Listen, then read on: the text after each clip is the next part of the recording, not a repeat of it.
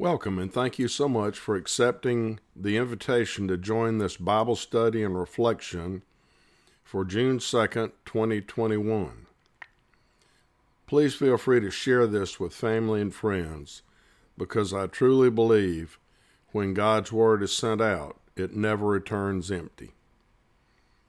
Spending time in personal as well as community Bible study will help us all grow into our church's vision of learning, loving, living God's Word.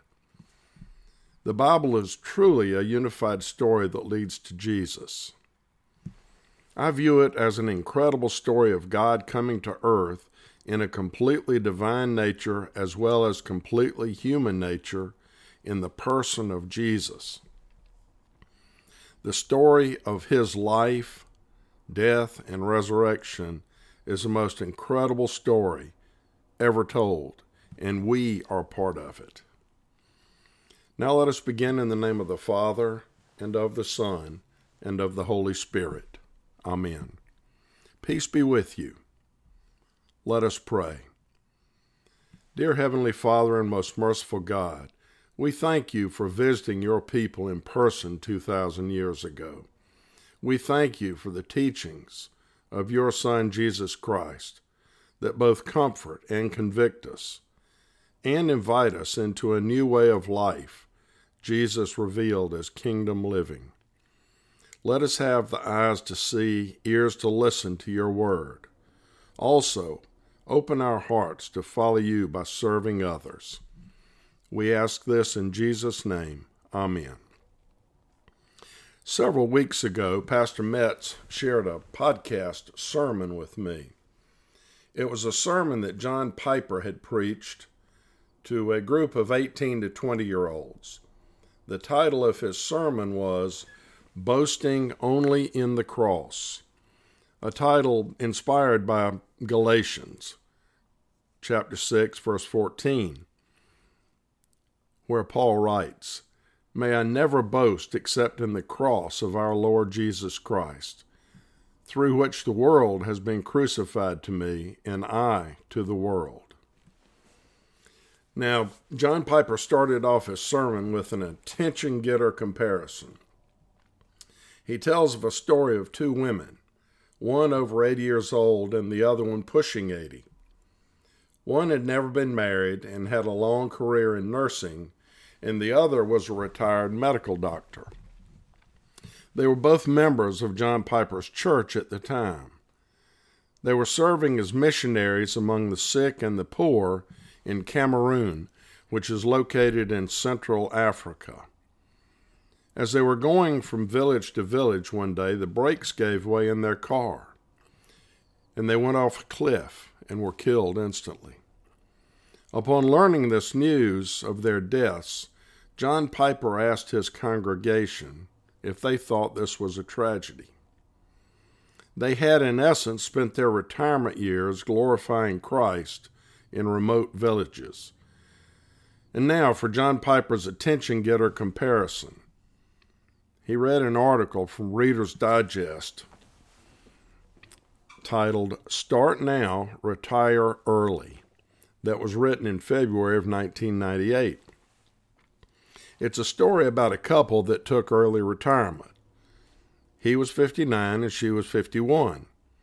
It goes on to say that they retired in Florida and cruised on their 30-foot boat, played golf, and collected seashells. John Piper's point was that society spends billions of dollars every year trying to sell the American dream of accumulation as opposed to sharing your gifts and talents with others. He goes on to say that he could only imagine when the two elderly women met Jesus, there was much rejoicing and discussions about their missions. And he could only imagine that when the couple that retired early met Jesus, before Jesus had a chance to speak, they would have been bragging about their shell collection and their golf swing. Well, this paints a very stark and unsettling contrast. Not only is it unsettling, but convicting as well. It sort of puts the term eternal perspective into context. Are we living just for today and ourselves, or are we preparing for eternity by serving others? Typically, we Americans tend to think of retirement planning as a purely financial component. There needs to be another box to check when planning for retirement other than just the financial box. We need to ask ourselves if we are in the retirement game solely for ourselves or a blend of enjoyment as well as serving others. Using John Piper's stark contrast, I'm not advocating that everyone become missionaries and that no one enjoy retirement, but a blend of service while enjoying the fruits of your labor is doable. I actually have family members and friends that have retired early and, yes, spent time on boats as well as golfing, but they have not forgotten the needs of others. Just for the record, I don't have any friends or family members that I know of that have a seashell collection. There are a couple of sayings that I've used before, and I'm sure you've heard before as well, and they go something like this. When you die, you can't take it with you, and there is no trailer hitch on a hearse. Jesus is not interested in how much money we have, but he is interested in what we do with what we have. What we do for others in service to Christ will be eternally celebrated, and what we have in material wealth will be of no benefit in eternity. Our scripture today is one of Jesus' parables, and in it he sets forth an example of what not to do when storing up earthly wealth and planning for retirement. One of my resources I used today was titled Social Science Commentary on the Synoptic Gospels. Included in this commentary on what it meant to be rich 2,000 years ago, and I'm going to quote from this commentary. Profit-making and the acquisition of wealth were automatically assumed to be the result of extortion or fraud.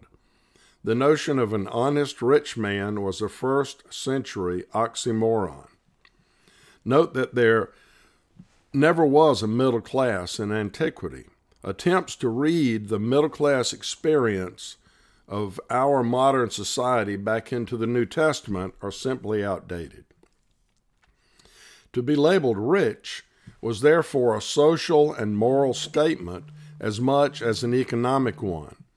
It meant the power or capacity to take from someone weaker what was rightfully not yours. Being rich was synonymous with being greedy. By the same token, being poor was to be unable to defend what was yours. It meant falling below the status at which one was born. It was to be defenseless, without recourse. It will be helpful to keep this in mind when you hear the reading and understand how convicting the parable would have been to the person that tried to get Jesus involved in a family dispute regarding inheritance. Now, our reading today comes from Luke chapter 12, verses 13 through 21. It's titled, The Parable of the Rich Fool. Now, the beginning of chapter 12 begins with a huge crowd, I think thousands, that had gathered around Jesus, but we're told he began speaking only to his disciples. He is sharing warnings and encouragements with them. We can only assume that this individual in the crowd was listening as well and decided to butt in and ask Jesus to get involved in a family dispute. Here is the reading. Someone in the crowd said to him, "Teacher, tell my brother to divide the inheritance with me." Jesus replied, "Man, who appointed me a judge or an arbiter between you?" Then he said to them, "Watch out. Be on your guard against all kinds of greed. Life does not consist in an abundance of possessions." And he told them this parable. The ground of a certain rich man yielded an abundant harvest. He thought to himself, What shall I do? I have no place to store my crops." Then he said, "This is what I'll do. I will tear down my barns and build bigger ones, and there I will store my surplus grain. And I'll say to myself, 'You have plenty of grain laid up for many years. Take life easy. Eat, drink, and be merry.' But God said to him, 'You fool, this very night your life will be demanded from you. Then who will get what you have prepared for yourself? This is how it will be with whoever stores up things for themselves, but is not rich toward God." Whoa. What made this guy a fool? Here's a definition of foolishness. Foolishness is characterized by thoughts, behaviors, attitudes, or judgments that lack sense, prudence, and discretion. Foolish behavior may be immoral or dangerous and is often used for self-destructive tendencies. Foolishness stands in contrast to wisdom, prudence, and sound judgment. You know, the person that tried to lure Jesus into arbitrating a family dispute got a lot more than he bargained for. He got schooled on what it means to be greedy. Jesus let him know in no uncertain terms that you can't take it with you. When Paul was writing to his young friend Timothy, he gave him some advice regarding money. Paul has been misquoted quite often, and I'm sure you've heard one say that money is the root of all evil. Well, that's not only untrue, but it also misquotes what Paul said. Listen to what Paul had to tell Timothy in 1 Timothy chapter 6, verses 6 through 10. "But godliness with contentment is great gain. For we brought nothing into the world, and we can take nothing out of it. But if we have food and clothing, we will be content with that. Those who want to get rich fall into temptation and a trap, and into many foolish and harmful desires that plunge people into ruin and destruction. For the love of money is a root of all kinds of evil." Some people, eager for money, have wandered from the faith and pierced themselves with many griefs. Well, all I got to say is thank you, Paul. And I hope we all understand that money in and of itself is not the root of all kinds of evil, but the love of money is the problem. In our reading from Luke, it says that the ground of the rich man yielded an abundant harvest. What made the ground rich enough to yield an abundant harvest? Did the man do his due diligence and search for rich ground before he made the purchase of his land, or did he amend it and work the soil to make it so fruitful? You know, it really doesn't make any difference. And I think the point Jesus was making there was that the guy had a bumper crop. The question is not how did he make that bumper crop, but Jesus wanted to make a point that the guy had no intention of sharing his crop with others. It begs the question, how much is enough? In this extreme case, the rich fool's answer would have been all of it.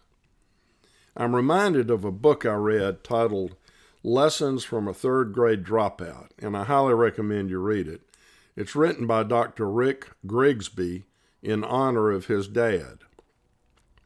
He writes there was a question his dad used to ask him, and the question was, "How you living?" At times, I have to look in the mirror and ask myself, "How you living, Arthur? And what are you doing to help others?" Let us pray. Dear Heavenly Father, you are our provider, and you gave all you had to give for us. As my dearly departed friend Rhett Wolf used to say during his family blessings, Lord, let us remember the needs of others and help us to do something about it. Amen. And now may the Lord bless you and keep you, and the Lord make his face shine on you and be gracious to you. The Lord turn his face toward you and give you peace. Go in peace, serve the Lord.